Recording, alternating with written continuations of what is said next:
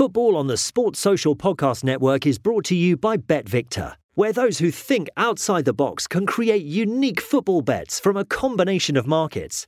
Create your best bet with the innovative BetVictor Bet Builder. 18 plus, BeGambleAware.org. NFL Sunday Ticket is now on YouTube and YouTube TV, which means that it just got easier to be an NFL fan, even if you live far away. Like maybe you like the Bears, but you're hibernating in Panthers territory. But with NFL Sunday Ticket, your out-of-market team is never more than a short distance away. Specifically, the distance from you to your remote control. NFL Sunday Ticket, now on YouTube and YouTube TV. Go to youtube.com/presale to get $50 off. Terms and embargoes apply. Offer ends 9/19. No refund. Subscription auto renews. Hi, my name is Jonna and I play football for Chelsea FC and for the Swedish national team. And you are listening to the Blue Day podcast. Chelsea!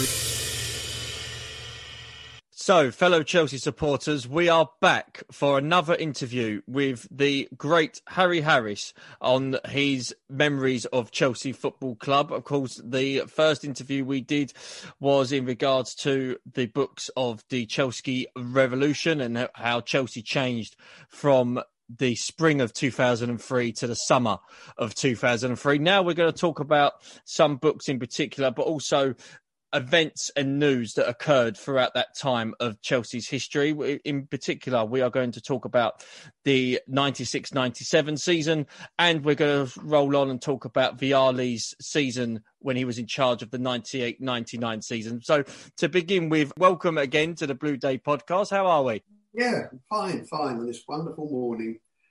I've got my diary full of events I'm going to this evening, and deciding which restaurant to book, usual. Your diary's the same as mine, then. Yeah, that's why I'm sitting here talking to you all day.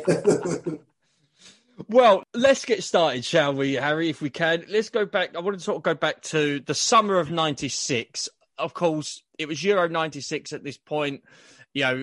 England national football team was doing fantastically well, and Can we actually go back there? That'd be lovely. That would be nice, wouldn't it? I'll freely admit, back when times were much more, much more nicer, shall we say? No COVID around, and I think life was a lot easier back then, wasn't it?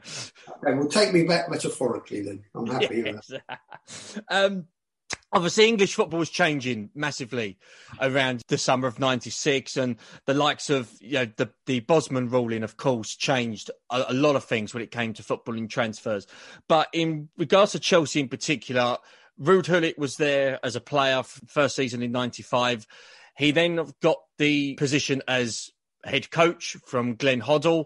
In the media's terms, what was the reaction of having Ruud Gullit become the Chelsea coach from Glenn Hoddle? Was there sort of a much of a shock around that? And what was sort of the inkling from your point of view how it would go? Well, my guess was that Chelsea fans thought the only way that Ruud Gullit was coming to Chelsea was the fact that his knees were all shot to pieces and he was getting on a bit, and they didn't probably think this was the real Ruud Gullit. It was probably coming along as a bit of a stunt, or maybe for half a season, or I think they're probably baffled by what was going on. But in my job at the Daily Mirror at that time, travelling around and going to European games for a variety of reasons, I was watching Ruud Gullit at that time, and of course he did have his knee problems, but he was one of the world's greatest ever footballers, and to watch him playing for Sampdoria or Milan, you just saw a greater player he was. And of course, coming up to the Euros and Holland, you think of the great Dutch teams of that era. And of course, Ruud Gullit won the Euros with Holland, captain of Holland. Magnificent specimen of a footballer, but not just any kind of football. You know, he played as a sweeper. He played a creative midfield player. He plays a centre forward. He could play on the wing, and you wouldn't notice any particular difference in that. You know, he was just sublime wherever he played. You know, he was the epitome of Dutch total football. So for me, coming to Chelsea, coming to English football, my immediate thought was this is going to be worth watching. So I was determined to turn up for the first game. I played against Everton, where he played as a sweeper, and I was determined to see virtually every game I could. I also wrote my first of 4 books about Ruud, and that was a biography of him. You know, it really is almost impossible to imagine what the world in this country and football was like back then.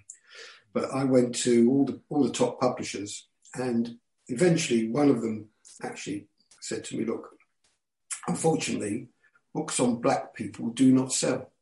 And that surprised me a bit, but, you know, should I be shocked? But anyway, I did find a publisher who was willing to take it on, and it was a massive bestseller. And I followed Ruud meticulously, as I said I was going to. That was my intention. And listening to him and speaking to him, and he got to know me in all the press conferences. Those days, you know, the morning papers after the main press conference would have a session with the manager and 1 or 2 players, but it was a very intimate one, you know, in the corridors, and, you know, less of the regimented press conferences you get now, more of getting to actually know somebody, and in a very small group. So eventually he knew who I was, and I told him I'd written a book about him, and he was very conscious of his image rights, and you know, he discussed all his contracts with Ken Bates in the terms of Netto, and it was the first time, I think, in this country when anyone had heard of that, but we got to know it quite well after that. But I said to him, "Look, I've written a book about you, but, you know, it won't detract from your image or your image rights or your commercial rights, whatever it is." Not that he was worried. He was earning a fortune, and earns a fortune. I said, "I'll tell you what will happen is eventually you'll be writing your autobiography." And of course, I came to him with an offer for his autobiography, and he said to me, you know, at that time, he was playing into his golf, and he was enjoying his leisure time. He was going around London. He really enjoyed it and didn't really want to take time. I said, "Look, I'll tell you what, you give me 4 one-hour sessions and I will write your autobiography." And he said to me, "That's not possible." I said, no, I've written a lot of books. I will do that. 4 hours, 4 sessions, 1 hour each, and it's done. He said, "Okay, I'll do that." So he would come to our flat. My wife and I lived Elm Park Garden, 500 yards from the bridge. So after the training, I'd come to the club, doing whatever he had to do for a limited period of time. Around about 5 o'clock, he would pitch up at the flat. And we had a massive, great big green sofa, remember it, green and white, green and dark green striped sofa, but it was a huge one. And he sat on there, and we started talking. This was the first 1 hour session. Round about midnight, the wife saying, "Is he ever going to leave?" Once he started, he could not stop talking, and it was fascinating to listen to it. And eventually, midnight, I think we just said, well, I could be up early, you know. Oh, it's midnight already, I've got to go. So he walked down to the bottom of the flats, and he walks out of the flats, and he was obviously heading back to, and he was going to walk, I think, but he wasn't far away. He lived in Chelsea as well. And you could see, we went on the balcony, you could see a few people going, "Nah, it can't be." You know? But it was Ruud. They just had to have a look at just a second time just to go, "Really? Did he just walk past us?" Yeah, he did. Brilliant. I mean, obviously, I was a bit sort of too young to remember when Ruud Gullit took over, but I remember, obviously, as I sort of became a Chelsea fan, the amount of enthusiasm Chelsea fans had because of this rude revolution that was sort of taking shape at Stamford Bridge. But Chelsea obviously appointed him. Were there anybody else in the pipeline that you might have remembered that Chelsea were obviously talking to as well? Because the names that I read on your book, and I was doing a bit of research as well for this interview, the likes of Terry Venables, George Graham, and one Arsene Wenger. Was there any truth to the rumours? Well, I spoke to Ken Bates about it at the time and since, and you know what Ken's like. But yeah, of course he sort of like sounded out one or two people. And I think Ken being Ken thought to himself, well, first of all, I'm probably an experienced manager after Glenn Hoddle's gone to England. I didn't really want him to go, and it was a very short period because they still thought he was going to stay. Matthew Harding was very close to Glenn. They liked each other, and he was propping up the club financially and was making great progress with Glenn about a new contract. But I think they underestimated how much of a draw England was for Glenn Hoddle. But I think it made it perfectly plain if England ever came along, he would go. But they thought the contract was so good he would stay, but it didn't. So clearly they sounded out one or two people. But the value of managers at that time was escalating, and I think Ken thought, "Well, that's a bit steep," And he also had Gullit on massive wages as a player, and he thought, "Well, here's a clever thing. I can have a manager and a player, and not dish out on a manager." And don't forget, without Matthew Harding, and even with him, the club were going through tumultuous financial issues at the time. So I think Ken thought that was a clever idea, and I think what clinched it for him was that the fans. There wasn't no social media there, but they got wind of the fact of all the managers that were being linked with the club. And I think in the last game, they were all chanting for Ruud, and they wanted him as the manager. And I think Ken Bates thought, well, all right, if he's that popular. And I think he was, because as we talked about going back, wind the clock back when we first started the discussion, what they must have thought was going to turn up. But if you watch that first game against Everton, when he played as a sweeper, and was the best player in defence, best player in midfield, the best player in attack, you think, hey, hang on a minute. This is something special. It's probably the best player that the club's ever had in its entire history. Back to Glenn Hoddle, if I can. What did the relationship break down between Glenn Hoddle and Ken Bates at the point that Glenn took over? Because I can imagine, obviously, with what you've told me about Ken Bates, the last sort of two interviews we've done, that Ken Bates obviously weren't happy, as you've mentioned just now, that Glenn Hoddle was going to take the England job. Did the relationship become fractured between the two? Well, with Ken Bates, it doesn't take a lot to have a fractured relationship, does it? Come on. No, that is a good point. That is a good point. With regards to Ken Bates itself, sort of at this point, it's been sort of discussed about his relationship with Matthew Harding. What was the relationship like at this point, when Ruud Gullit took over? Well, I would say that probably Matthew Harding was slightly more on board with it because, he was a fan and fans were backing Ruud, and so he'd be backing Ruud and he'd be saying to Ken, that all the were behind him. We were like, why were we looking for something else when we got it already here? Yeah. Obviously, Gullit coming in, he would have his own idea on players, and one came in sort of quite early was Gianluca Vialli. Came in, he won the European Cup with Juventus. How significant of a signing was that for Chelsea? Huge. Again, a world-class footballer, centre forward, full of goals.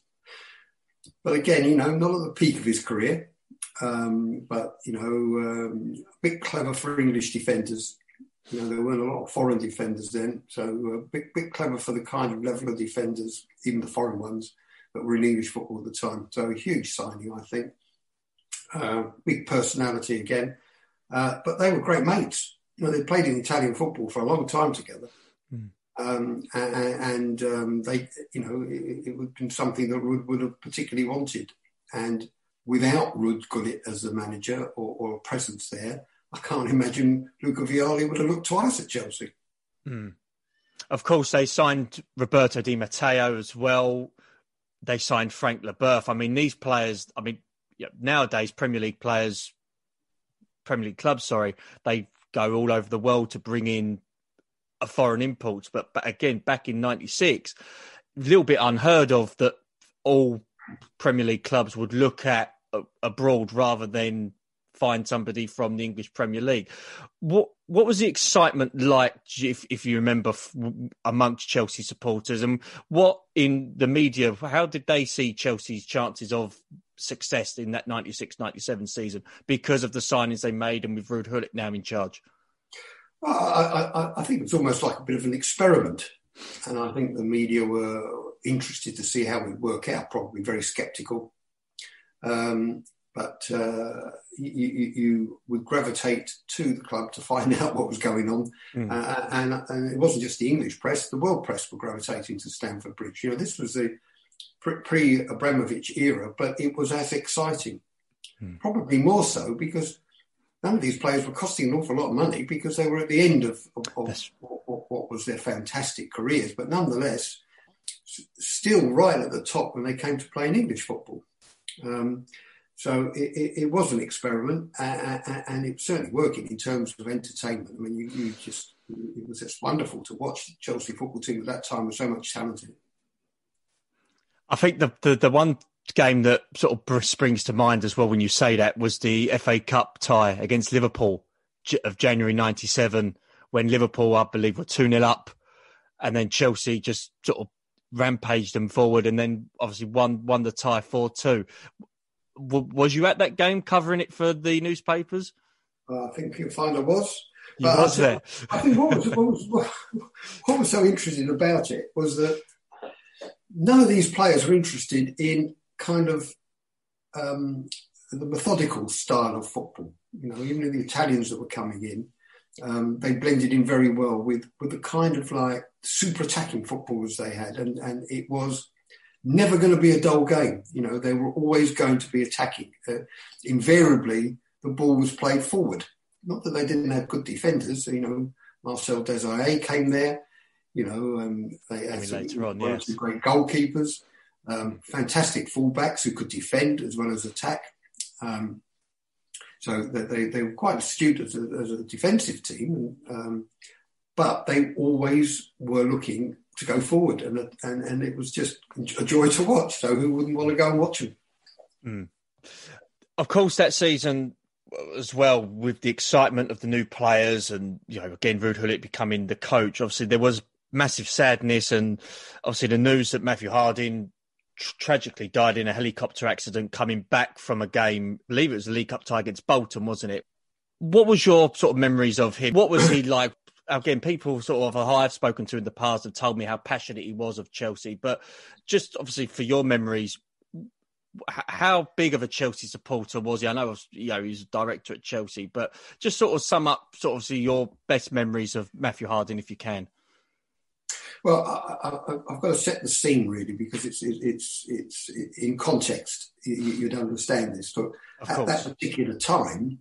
And I've had my ups and downs with Ken Bates, as you know. He's banned me from the club after investigations, which got the club a record fine at the time. I've had 2 High Court cases with him. I've been in the dock twice in High Court cases with him. But at that particular time, we were the best of friends. It was incredible. You'd be hard-pressed to experience anything quite like it in life, particularly in football, but certainly in life as well. So at that time, we were going out together. My wife and I were going out with him and Susanna on a regular basis, and we were very close. But, I'm going to set the scene. I was the chief football writer of the Daily Mirror. My mission was to find out what was going on.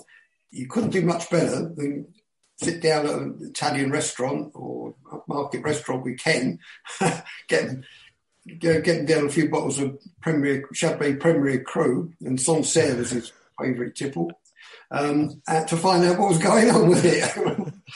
So with Matthew Harding, obviously, you were either in his camp or not. And, other journalists were more, Ken Bates didn't deal with them; they dealt with me mostly. So they would gravitate to him, knew him better than I did. But I've had quite fascinating episodes with Matthew Harding, because of course he would have liked me.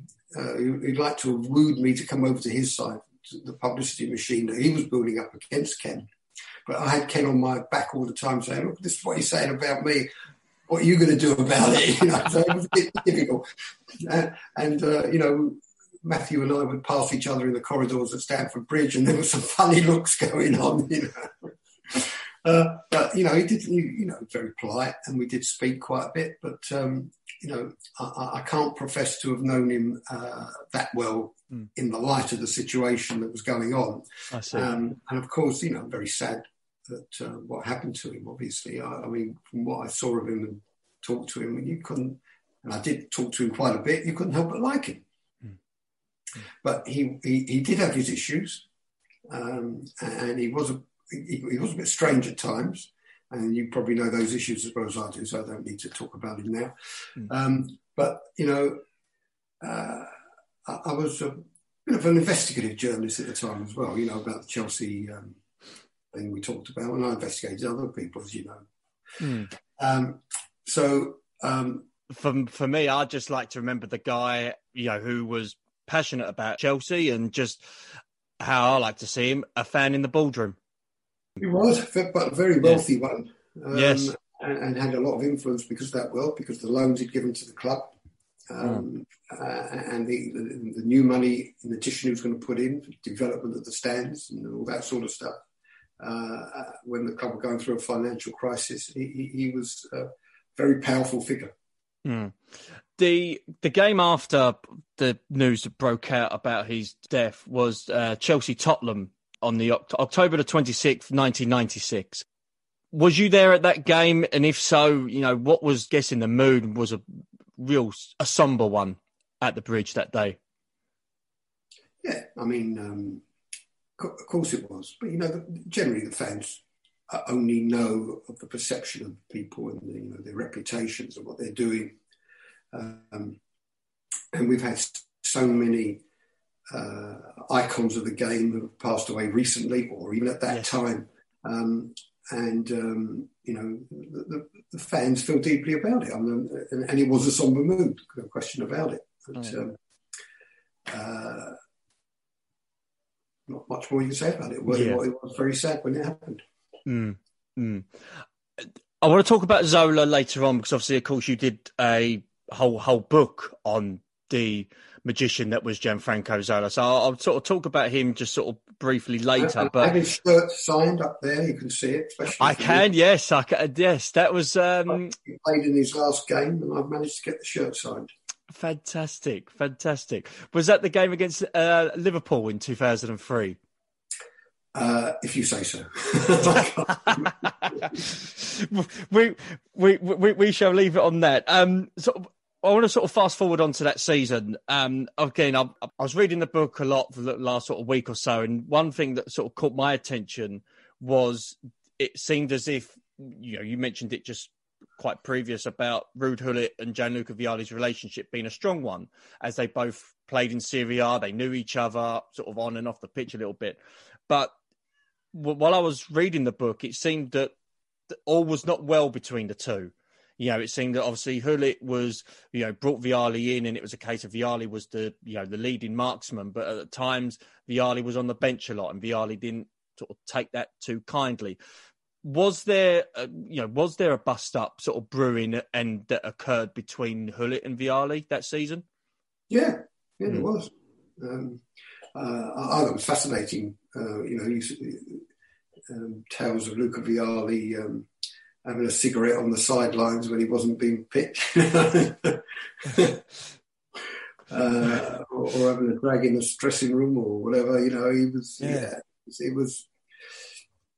You know, you can imagine these two very, very laid-back characters who were great friends, played golf together, you know, had a great time together, falling out, you know. It was fascinating to watch, but, interesting. Because there was one sort of description, the fact that Ruud Gullit was on the touchline, Vialli was on the bench, and Vialli wanted to be quite far from Ruud Gullit because he just didn't want to be anywhere near him. So it was a case of Ruud Gullit was on one side of the subs bench, Vialli was on the other, right on the other side. And it's quite fascinating to sort of read that and sort of, try and picture yourself maybe at the stadium at the time. Maybe Chelsea fans might not have seen it, might not have realised, what was going on. But to sort of read it sort of back all these years later, I found it was fascinating that, as you say, two big icons of the game and, as you say, similar egos, and what led to it obviously had a falling out, and it did, I think, affect the team sort of going forward, because there was obviously some Chelsea players that were for Gullit, some players probably was for Vialli.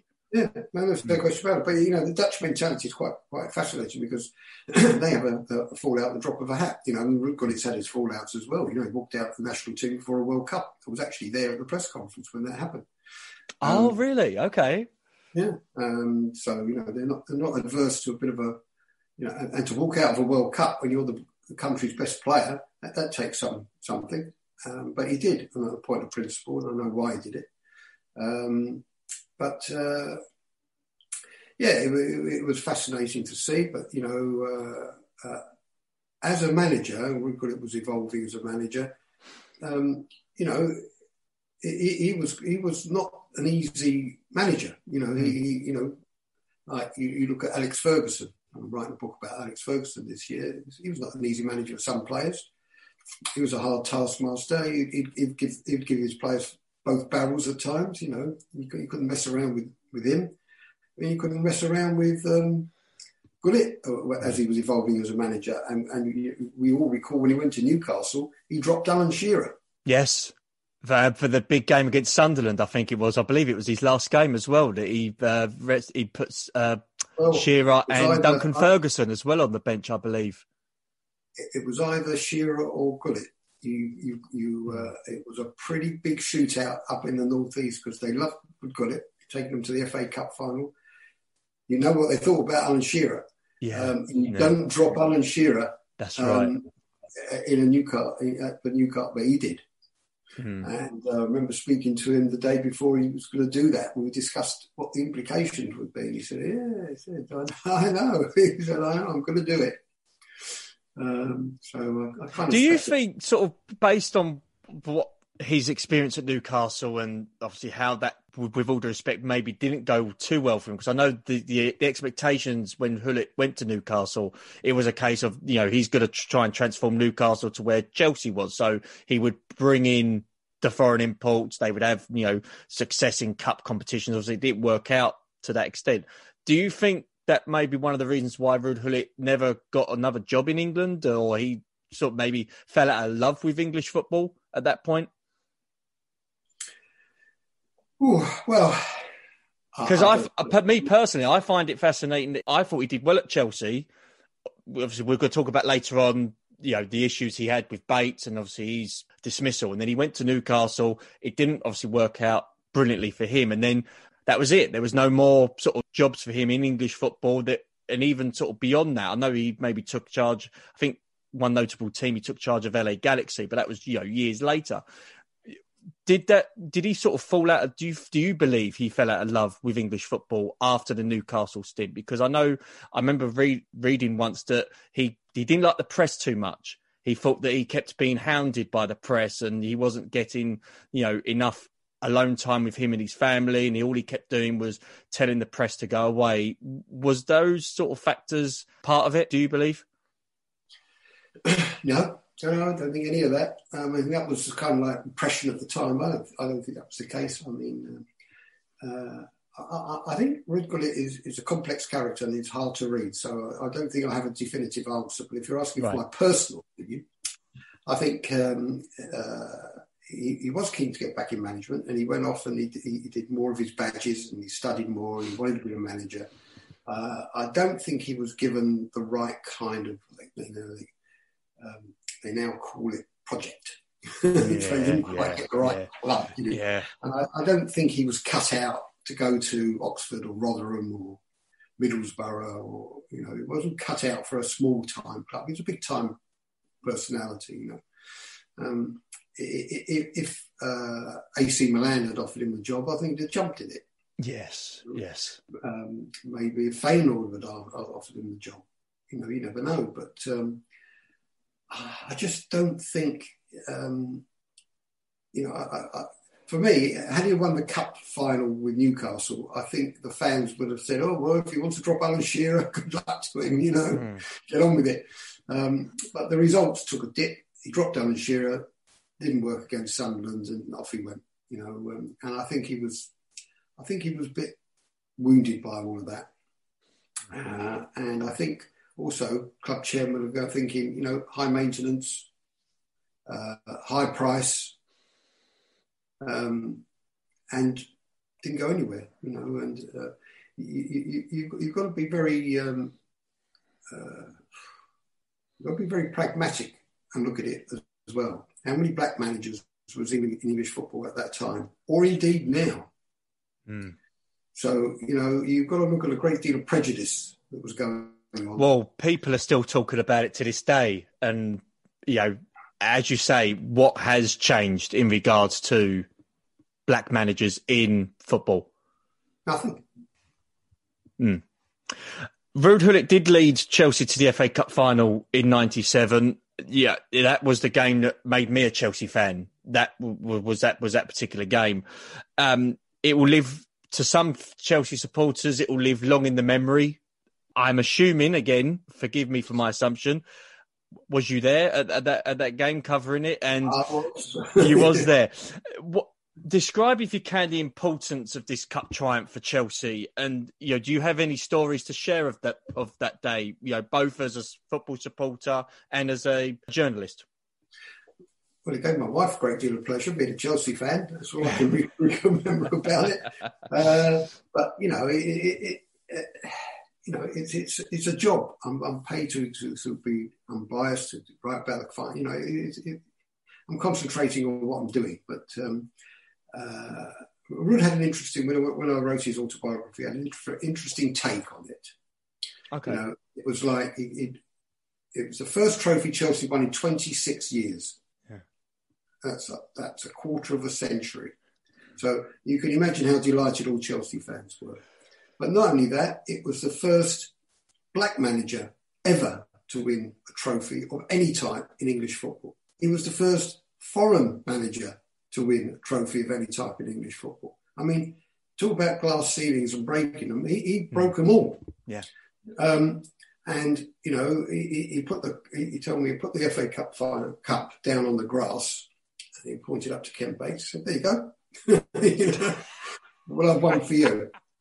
But he also said, and he experienced this at the highest level of clubs, Chelsea, but Milan, big clubs. And he said, you win something, and all the owner and director thinks is, next season I'll win twice as much or 3 times as much. And they expect so much more. And he said, that's what happened to Chelsea. They just expected so much more. And it's so hard to deliver time and time again, particularly with limited resources, particularly at a club like Chelsea. But they don't care. They want more, more and more. And the expectation is more. The demands on you is more. That's what he thought there was the reason why, he was sacked. But, I heard from Ken Bates other reasons. More about, about the contract, negotiations over the contract. But, they seem to be going okay. But there was also some private issues. And I told Ruud Gullit about one of them. He was oblivious to it. But it rankled very much with Ken Bates. And he felt he'd been personally snubbed. I won't go into details about why. It's pretty... No, of course. I understand that. Petty. I understand that. I've written about it in one of my books. Well, I think you'll find it in one of my books. And there was an accumulation of those 3 factors, I think. Because, when he got the sack, also that first leg against Arsenal, and he was a bit lazy in the way he attacked that ball in the air. In so much he's, a big man like he could have got it. It skimmed off the back of his head and Arsenal scored. And it didn't look as though they were going to recover. They hadn't played very well in that first leg. They sacked him straight away, but, they were still in that semi-final. They were in everything else. And Vialli, complete novice, takes over exactly the same team and became the greatest trophy winner in the club's history over that small period of time, basically with the same team. Yeah, Vialli won the trophies, but it was, in essence, Ruud Gullit's team. Look at it like that. But just last on the 96-97 season, before we do move on to, obviously, 98 and 99, sum up Chelsea's season of 96-97 for you personally. Did you see it as a success for the club going forward, or did you see it as, I mean, league terms, they didn't finish near the top four at all. I think they might have finished sixth at that season. But did you see it as a positive season for Chelsea? Well, I think everything that was happening at that point, even the negatives were a positive because, it was just a fascinating soap opera that was going on there at the time with huge global names. You just thought, wow, Chelsea was the place to be for all sorts of reasons. But I think the problem really is that if the owners want more and more and more, the fans do as well. They think, wow, what's next? What are we going to do next? So what happens is, as he said, common sense really, the expectations level rise far beyond the reason. That's the main problem. So that was the Ruud Gullit book, The Chelsea Diary. If you can find it online, I do urge Chelsea supporters to find it. It is a fantastic read, and it's got obviously stories about Chelsea team doing the recording for the FA Cup final song with Suggsy. It's got in-depth sort of game by game from that season as well. So it is a great book. So I do urge Chelsea fans to try and find it if you can. That's not going to be easy, is it? It's not going to be easy, but I'm sure there's an avenue to go down with that. At the time, and now I would say of all the 80 books I've done, that's probably the best-selling book I've ever written. It sold 60,000 copies. Oh wow! And I doubt whether and I know people, it's probably more of a collector's item now, and I've seen it out there. It sells for an extraordinary amount of money, though. Certainly, if you can get a pristine hardback copy. So the moral of that is, you should go and buy my present books. One day they'll be worth thousands. Yes, we will talk about you. We will talk about your present books soon. But one person we didn't mention for the 96-97 season who came in, £4.5 million signing from Parma, was Gianfranco Zola. And, of course, you did a book covering the impact he made, not just to Chelsea, not just to Premier League, not just to the Premiership, but English football in general. Again, that book, if you can find it at a good price, I do urge you to spend the money. It's a great book. The first thing that got me while I was reading this book was the fact that it wasn't just Chelsea that were interested in him. It was another London club in Tottenham were interested in signing Zola. Was there any chance that, again, looking back now, that Zola could have maybe signed for Tottenham rather than Chelsea? Or again, was that more of a case of this other team's interested, so hurry up and sign this player? I think he was always going to go to a place where he could recognise all the players that, he played in Italian football. I don't think he had much knowledge outside of Italian football, personally. And why would he? But he's seen players who played in that kind of style of football, and they were at Chelsea. And it was the natural thing for him to do. I couldn't have seen him signing for anyone else, but other clubs would have been interested. But they'd have known more about Zola as well because of all the Italian connections. So I think it was pretty much a certainty. Was you at Zola's news conference with him and Ruud Gullit? You was. Yes. What was that like? Fascinating. I think they had to get Zola a cushion.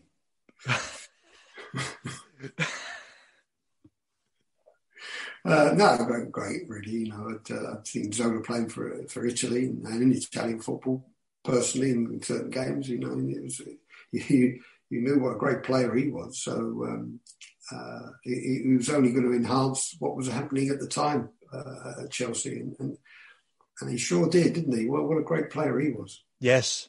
He was just a fascinating player in regards to he could maybe play. Again, now looking at it more in detail, he could have played as a striker. He could play as a 10. He could even sort of drop deep and maybe play out wide. He was for me, a fabulous player. And he also, again, as a Chelsea fan, every time he got the ball, you didn't know what to expect. He was one of them sort of magicians on the ball. The defenders. So, I mean, at the time, I think he was obviously deemed to be Chelsea's greatest ever signing. And that says something, considering with some of the players we've been talking about. But now, since then, there's been some, after the Abramovich era, you've had players like Eden Hazard. I mean, how would you compare Zola to Hazard? Difficult. I would say, for me personally, I would say Zola was better at set plays. I'd say, I'd rather have Zola take a free kick than Hazard, personally. But Hazard... You learned his free kicks from Diego Maradona. Yeah. And I just feel that, again, Zola, people have compared him to the greatest players, like you say, like Hazard. And I still feel that although those two are a little bit similar, I still feel Zola sort of offered a little bit more in regards to overall game. And yes, Hazard would change the game just like that. But again, this is probably being biased because I grew up watching Zola, as a Chelsea fan. But I just feel Zola offered more as a footballer. You've had players like Didier Drogba who have been so instrumental in that era of success. Frank Lampard and players like that, So although Zola was deemed to be bloody hell, look at the player we've got now. Since then, there's been some huge talents at Chelsea. It'd be hard pressed to pick out who would be the best now, I think. I would say that the one player who, when we signed him, I thought was definitely like a Zola type player was Juan Mata. I felt that when we signed him and how Juan Mata played, I thought there was a lot of characteristics that I thought reminded me of Zola. And, even now, I'm still gutted that we sold him to Man United. But I just felt that if we obviously had Mata for longer, he would have been that type of Zola player. He would have been maybe the role model of the team, the guy that would drag the team from, defeat all the way up to victory. Well, yeah, indeed. What was your interactions like with Zola? What's he like sort of off the field? Is he sort of like, because I've heard stories that he's one of the most charming individuals you can ever come across. Was he like that and much more? What was your dealings with him? Yeah, like that and much more. He came from very humble beginnings and he was always very humble and he was always a very nice guy, yeah. I mean, genuinely a very nice guy. Again, as a sort of journalist, it was quite fascinating that Zola was named Footballer of the Year in '97 and he wasn't even there the full season. How deserving do you feel he was of that award? Well, I voted for him. Yeah. By far the best player that season, yeah. And just for sort of finally, before we do move on to the next book, but where would you rank the signing of Zola for Chelsea compared to the others? And sort of not just sort of the others since Roman Abramovich, but others sort of in that sort of era of the late 90s to early noughties. Because for me, I thought it was one of the main catalysts for Chelsea going to the next level. I still think he's the best player I've ever seen in a Chelsea shirt for me. And there's been some phenomenal. There's been some big players, yes. But I just think he was just magical in some of the things he did. Like Hazard, but he could do it even better sometimes. Like Mata, but he was faster and could score more goals. And clearly, dead ball was just superb to watch. But he could conjure certain things that I just think he was quite an extraordinary player. Well, again, his book, if you can find it online or if you can find it from a decent bookstore, I do urge you, because it is a great book to know about, Zola, the impact he had on the Premiership and on Chelsea Football Club in the late 90s. So try and find it if you can. The last book, and this one did fascinate me, so we might go sort of in the weeds a little bit here, Harry, so I apologise in advance for this. The Vialli Diary, and this covered the 98-99 season. Now, we're sort of moving on a little bit from Ruud Gullit's era. What were your memories of the 98-99 season, covering it as a football fan and also as a journalist? I just think Chelsea had such an interesting team to watch, because it was hugely attacking football, skillful football, and they collected so many trophies along the way. Particularly, watching them in Europe was wonderful to see. Those teams were every bit as good as the teams that cost billions to put together. And some of the players came relatively cheap, but it was the quality of football that I enjoyed particularly. Mm.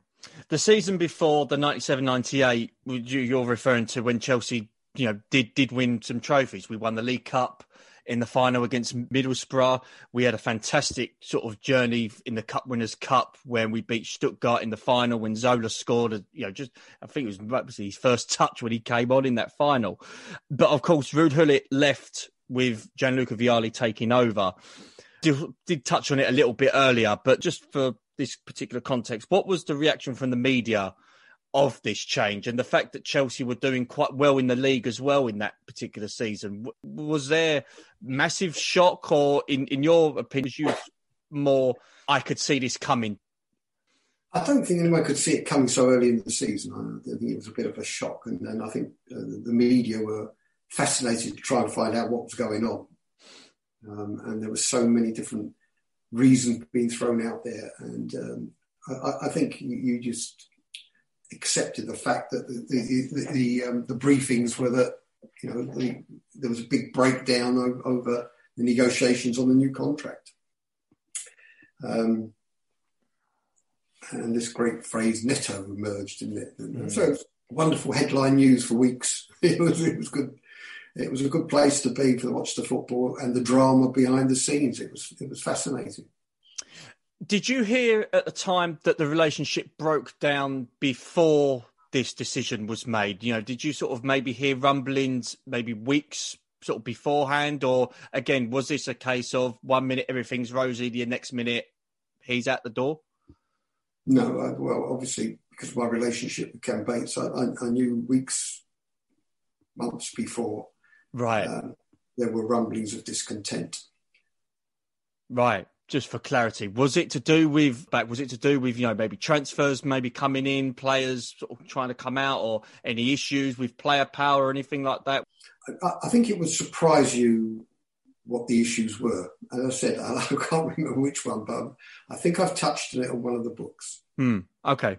And if you've read them all very carefully, you'll find there's an extraordinarily unusual reason that was added to the mix.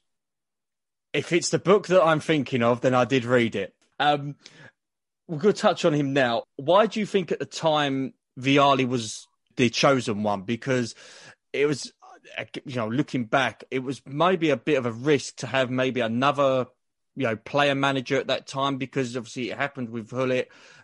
Could there have been maybe a chance that Chelsea could have gone for a more experienced manager at that point? I think Vialli was appointed for the same reasons Gullit was appointed, but with a more firmer belief that it would work, because the big risk was Gullit to start with, player manager. Then he wanted to become manager, not player manager anymore. That was the big risk, but it worked. It was phenomenally successful to a point, and they thought, well, if that structure worked, player manager, worked there. Let's do it again.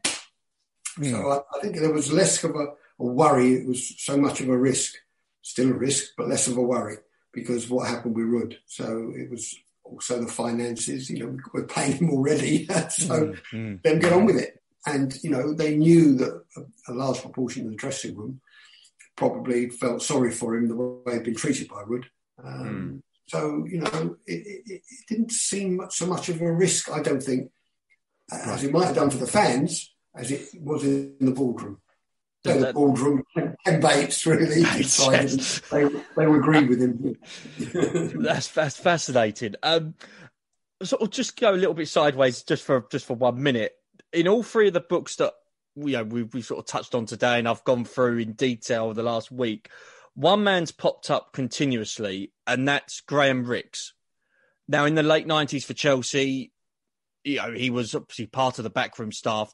How big of an influence was he in the dressing room for Chelsea, do you know? And even to the club itself, because it seemed that, he was part of Ruud Gullit's backroom team. He was then part of Vialli's backroom team. And he, based on sort of the books that I've read, he sort of seemed to really sort of gel the sort of, how can I put it mildly? He sort of gelled the relationship between manager and players. He was that sort of buffer that if, any players had an issue, he would go to Rix, and then Rix would obviously then go to Gullit. What was your dealings like with Graham Rix, if you had any, and what do you think his importance was to Chelsea Football Club at that time? Yeah, I mean, I've known Graham Rix many years when he played for Arsenal. I was there in that cup final when he missed his penalty. Everyone remembers his penalty, but Liam Brady also missed a penalty in the same game. And I've known him many years. And he is influential in so much as, he's a great footballing talent as a player, and a great, he was a good coach. And he had the ear of the players and, as you say, acted as a buffer. But, the real influences there were the managers and the chairman. There was not a lot of grey, right, with a grey beard. He was in charge, and he wanted to know what was going on in the dressing room. People might be telling him what's going on in the dressing room. So nothing's changed. That happens in modern day game. But the big powerhouse at that club at the time was the managers, but more importantly, the chairman. I get it. It does fascinate me while talking about Ken Bates, because again, as a kid and even a teenager, I had this sort of image of Bates or how he was as a chairman, and then obviously speaking to people like yourself, some of it's changing, some of it's not. When you sort of discuss with Bates and the fact that he wanted to know everything that was going on, first team and everything else, did he have, say, for example, snitches in the Chelsea camp and such, so if a manager perhaps maybe had an idea, but, it wasn't sort of going to come across yet, did somebody, for example, then say to Ken Bates, oh, this is what could be happening, for example, or was there nothing like that at all? I think there was a lot of that. Right. I see. But it's... I'm not saying it's a bad thing. Again, for me, it's fascinating because I sort of see Ken Bates as this particular guy, and again, he's been successful as as an owner, and he's done fantastic for Chelsea. And I'm not knocking him at all, but I just sort of have this little vision of him, in the boardroom, and he wants to know everything, and based on sort of reading the books, the fact with him and Ruud Gullit's relationship obviously breaking down, I just sort of see this image of him maybe having some snitches in the camp, telling him certain things that maybe the manager or whoever didn't quite work like that. Didn't work like that, right? So if you want to know how it worked, you really need to speak to Gwyn Williams. Gotcha. And I'm sure he won't tell you. No, that's probably not. No, probably not. To be fair, on the Blue Day podcast, that name has come up before. Let's just sort of move on. Let's sort of go sort of more to that season. The signing of Marcel Desailly, again, we sort of discussed about the signing of Vialli. Signing Desailly, who in the 98-99, he won the World Cup for France in 98. This was a huge signing for Chelsea. How big of a sort of coup was this to sign Desailly for Chelsea? Well, it was part of what was happening at the time. These guys were attracted to the club because of the quality of the players that gone there by they were all fascinated to see what was going on, and even clubs like Man United didn't have that kind of attraction. It was kind of like it was sold quite simply. Look, you're going to be in a dressing room full of these great players that you know about, you've played with times, you've played against, only in your leagues you've played in. You have a rapport with them. They're speaking the same kind of football language as you, that kind of football. But you're also going to be playing in, and living in London. It rains in Manchester all the time. The sun shines in London. Where do you want to be? And it was as simple as that. They could pick and choose, but they're coming to the end of their careers. They still have a few years left, and in English football extended that because. Because of all the reasons we've talked about. But, Jurgen Klinsmann used to drive around in a little Volkswagen around London, and he loved being in London. Why would he want to go to Manchester? If he was coming to English football, I want to experience English culture in London. I don't want to, be stuck at home because I can't go out because it's pissing the rain every day. I want to go. Yeah, that's sort of something. I think that happens sort of still now. I think if you look at the top players, again, to a degree, probably not as much as it was before. But if Pogba wants to go and experience life in London, that's fine. But I don't think the London club's going to pay him £500,000 a week. Things like that. Certainly not. I don't think they would sort of pay 80 to 100 million for him either. I can't see that. Now, in this particular book, what caught my attention. That it was announced that the Cup Winners' Cup was going to be axed at the end of the season, and it was it was for the purpose of expanding the Champions League, the amount of teams that would go into the Premier European competition. This was to thwart plans of a European Super League that was discussed in the late 90s. Now, roll on 2021, and where there's still talk of a breakaway European Super League. The fact that there was talk about this in the late 90s and there's still talk about this to this day, do you believe this will ever happen, or do you just believe this is one man's crazy dream that is going to stay a dream? Well, funny enough, I discussed this at great length with Ken Bates at that time, go back all those years.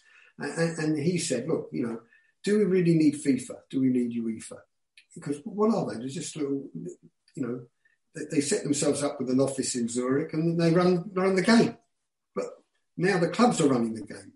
And since then, we've had an association of European clubs, and we have an association of European players, and we have association this and association of that. But the upshot is very simply this. And the Champions League is, in effect, the European Super League breakaway. That's what it is. So, you can't have a breakaway. You can't have that breakaway from UEFA and FIFA in particular because the players want to play in the World Cup. Now, if you break away, all that they say is fine, do whatever you want, but you will not play in the European Championships. You'll not play in the World Cup. So would those players forsake that to go into a European Super League? They might get a few more bob, but they get so much money anyway. I don't think they would. They want to play in World Cups. Ken Bates said, well, we get shot of them and we form our own World Cup. Okay, interesting. That was his theory.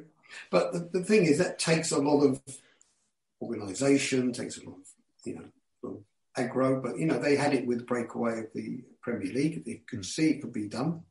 And that's what he advocated. He wanted to get rid of FIFA and UEFA and set up. Well, now we have a European Association of Leagues, but he wanted to set that up and run the world game and organise a World Cup. That's interesting. But I don't think he could carry anyone to take all that burden on. Yeah. And so you let FIFA run away with it, all the corruption we've seen as a result of it. And he said, well, we could eliminate all that corruption by just running the world game ourselves. Mm. As you said, 80 to 90% of all the players in the World Cup, certainly the tail end of the World Cup, all play in Europe. They don't play in Africa. They don't play in Australia. They don't play in America. they play in the powerhouses of Europe. You only need to carry those, and you've got a World Cup. That's fascinating. With Vialli's time as manager, obviously we discussed about Ken Bates. Did Vialli's relationship with Bates ever turn rocky this particular period, or was this sort of later on towards Vialli's sort of, dismissal back in 2000? I think Vialli was a completely different animal to Ruud. Ruud was more aloof. He was playing his golf. He had his social scene. He had his girlfriends, and he had his social life. And Vialli played golf as well. He used to play with Ruud. But, he was more amenable to whatever his chairman was interested. He had an Italian mentality to football, where the owner and the chairman was to be totally and utterly obeyed and respected, and you did what he wanted. And I don't think Ruud had that kind of mentality. He thought the manager and the top players were the essence of a football club, and he'd seen how it'd been run in Italian football, and how you were always battling against the owners. But here, there was a different way of going about it. And I think Vialli was able to adapt much better than Ruud was. Right. This particular season as well was pivotal, for a young man by the name of John Terry. He made his debut for the club, albeit from the bench, against Aston Villa in the League Cup. What has been JT like as a person, and what was he like to interact with for you? Obviously since the time where he's been club captain, he's won Premier Leagues, he's won a whole host of trophies. What's JT like as a person for those that maybe have never had the pleasure of meeting him? Well, he wasn't an easy person to get under his skin, to find that out, actually. But what I would say about John Terry is, he, from early on and right away through his career, he was hugely respectful. And he came across, as someone who was respectful of the people who owned the club, respectful of journalists who wrote about the club, respectful of identifying with the club. So he would always be in a club blazer and a tie, and well turned out. I think he was a massively influential captain of Chelsea. Could you see him obviously with what happened to Frank sort of this year, but could you see John Terry return to Chelsea as a manager one day? Well, I think everyone's come back to Chelsea one day. It's a turnover, isn't it? You might get the job one day. Oh, well. Well, obviously that's what he wants to do. And I think he was very, personally, knowing him, I think miffed when Frank got the job ahead of him. And I think he took a more realistic path to becoming Chelsea manager. Learning what it's like to be on that, involved in all of that. And he's doing that at Aston Villa. It'll be interesting when he gets his first job. And I think he's taking more of the path of one or two other players who know they need to experience at management, to lead them to where they want to end up. And I think John Terry's taking that path. And it's a slower path. He's got to be very patient about it. But, I think he'll get there in the end. But the problem he's got is that, and this is why I probably miffed that Frank got to the job first, is that Abramovich has never appointed an English coach. Frank was the first. And after the experience with Frank, it could well be the last. Because it's not that Frank wasn't potentially going to be good at the job. Abramovich wants ready-made players, managers to give him instant success. And his view is, well, if I'm paying £250,000 to start the season, I expect to get better return than I've got. And despite what Frank achieved last season with no new signings and how he galvanised all those youngsters, it was refreshing to see. But you always thought, well, when Frank gets his own team and he gets the signings in, it'd be a formidable new Chelsea, and it wasn't. Unfortunately, it just didn't work. Now, we've discussed, obviously, John Terry that sort of came into the side in the 98-99 season, excuse me. One player that was in the side that was bought by Chelsea in the summer of 98 that didn't last long was Brian Laudrup. Now, it was interesting reading back on the notes, and I've sort of looked at internet sort of, columns about Brian Laudrup's time at Chelsea as well. I just want to sort of ask you, Harry, if I can, how do you feel Chelsea were disappointed that this move didn't work out the way it wanted to? And looking back, who do you believe was to blame for the fact that this move, Brian Laudrup's time at Chelsea only lasted a mere 2 to 3 months? Perhaps they got the wrong Laudrup. No, I think it happens in today's game. You look at Chelsea. We just talked about £250 million on all these new players, and a couple of them have come in, like a Brian Laudrup. Gifted players, wingers, great reputations. You see clips of them, nutmegging 3 players and going on and scoring a goal. And they come along at Chelsea, and thus far, it's like, wow. They're the same bloke, sometimes it isn't easy. So you get a lot of success rates, and we've talked about all of those, the Drogba's and the Zolas, Hazard, all different people. But sometimes it just doesn't work. Sometimes the character just doesn't adapt. Can't adapt to the style of football, can't adapt to the pace of the game, can't adapt to the style of the game. And their game just doesn't adapt. And maybe that was the case. You can't pinpoint it. I mean, why wouldn't such a great talent have hit it off? But sometimes even better players than him, Shevchenko, who was the greatest goal scorer in European football at the time, greatest goal scorer in the Champions League, just didn't score enough goals. He did score goals, but just not enough. And wasn't consistent and looked out of place. How was that possible? Yeah. So it doesn't always work. No, that's true. One striker, we talk about Shevchenko, but one striker that came in, unfortunately, he didn't have the success rate he could have had, but it was to do with injury, was Pierre Casiraghi.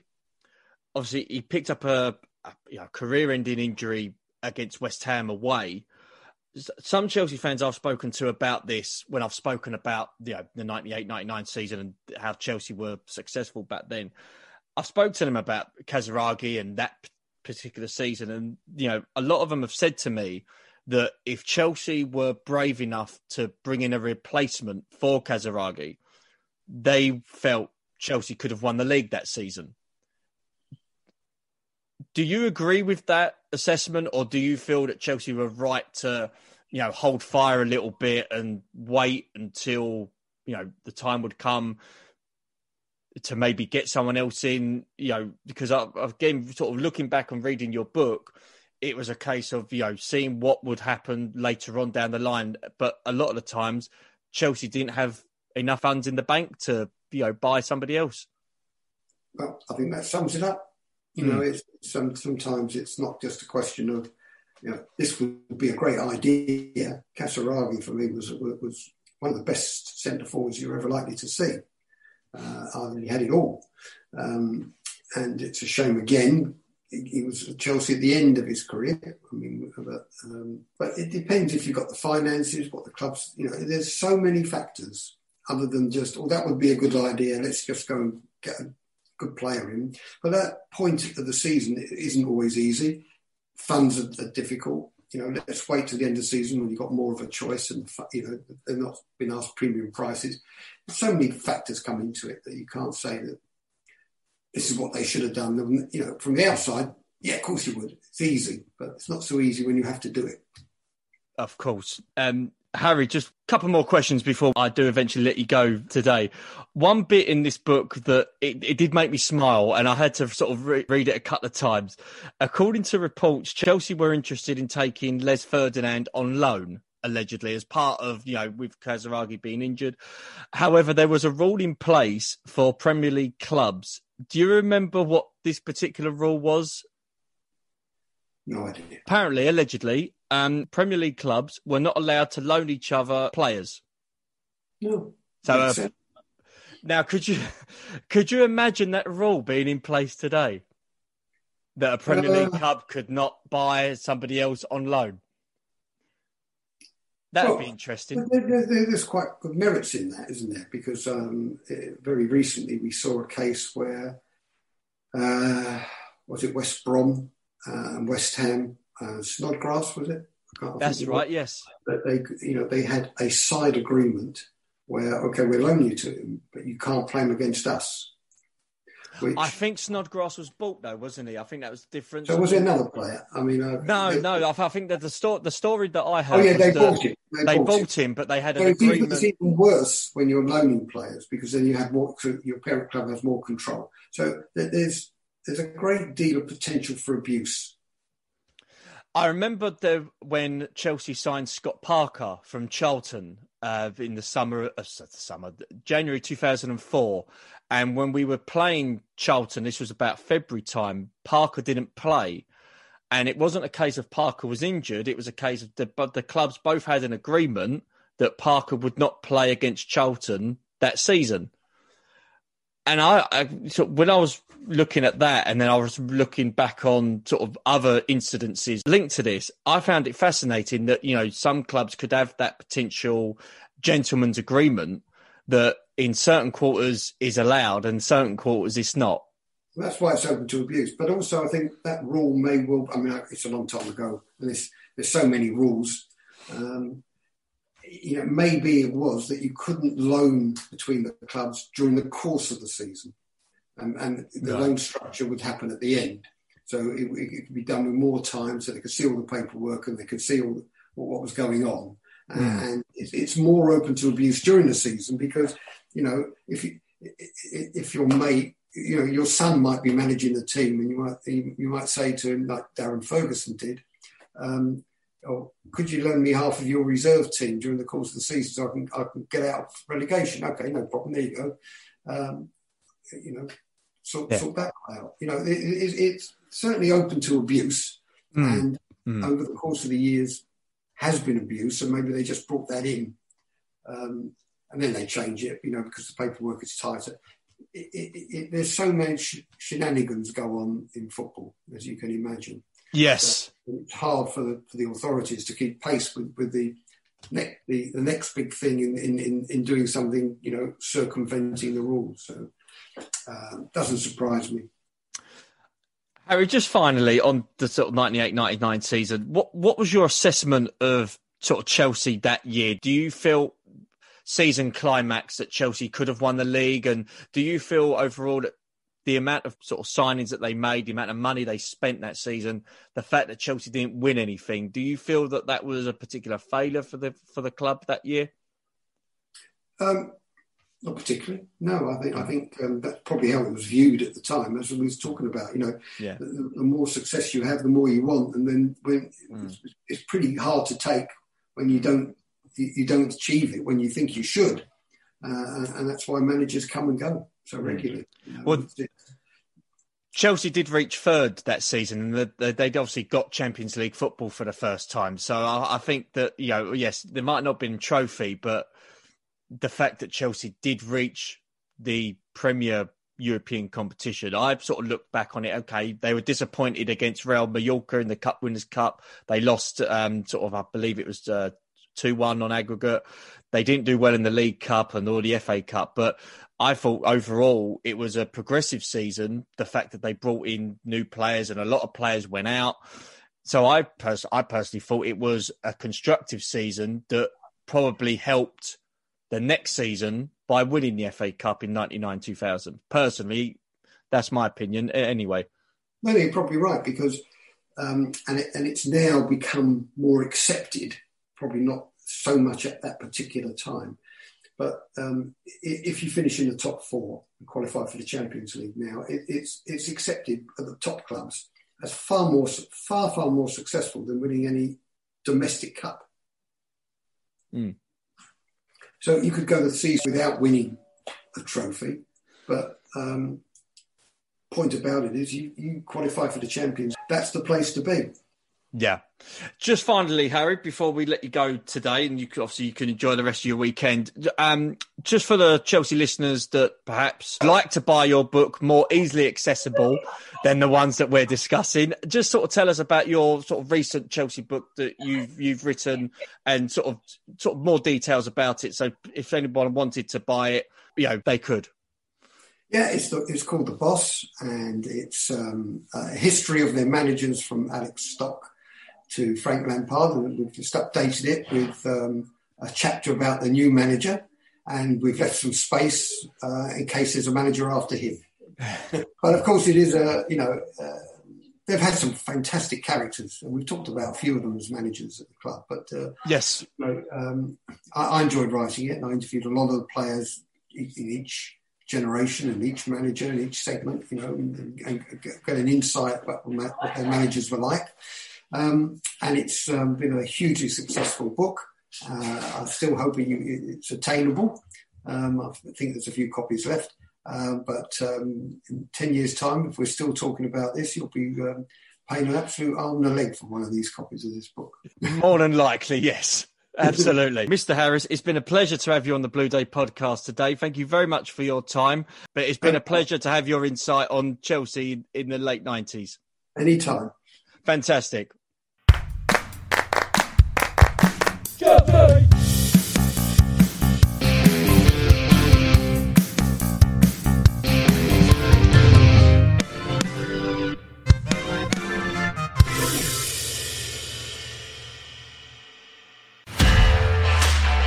This podcast is part of the Sports Social Podcast Network.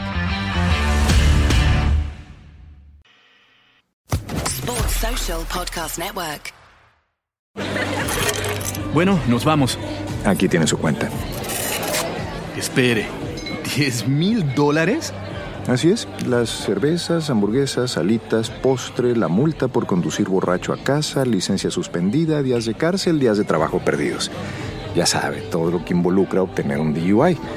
Bueno, y lo que quiera dejar de propina. No pagues el precio de tomar y manejar. Te puede salir caro. Maneja tomado y serás arrestado. Un mensaje de Netza.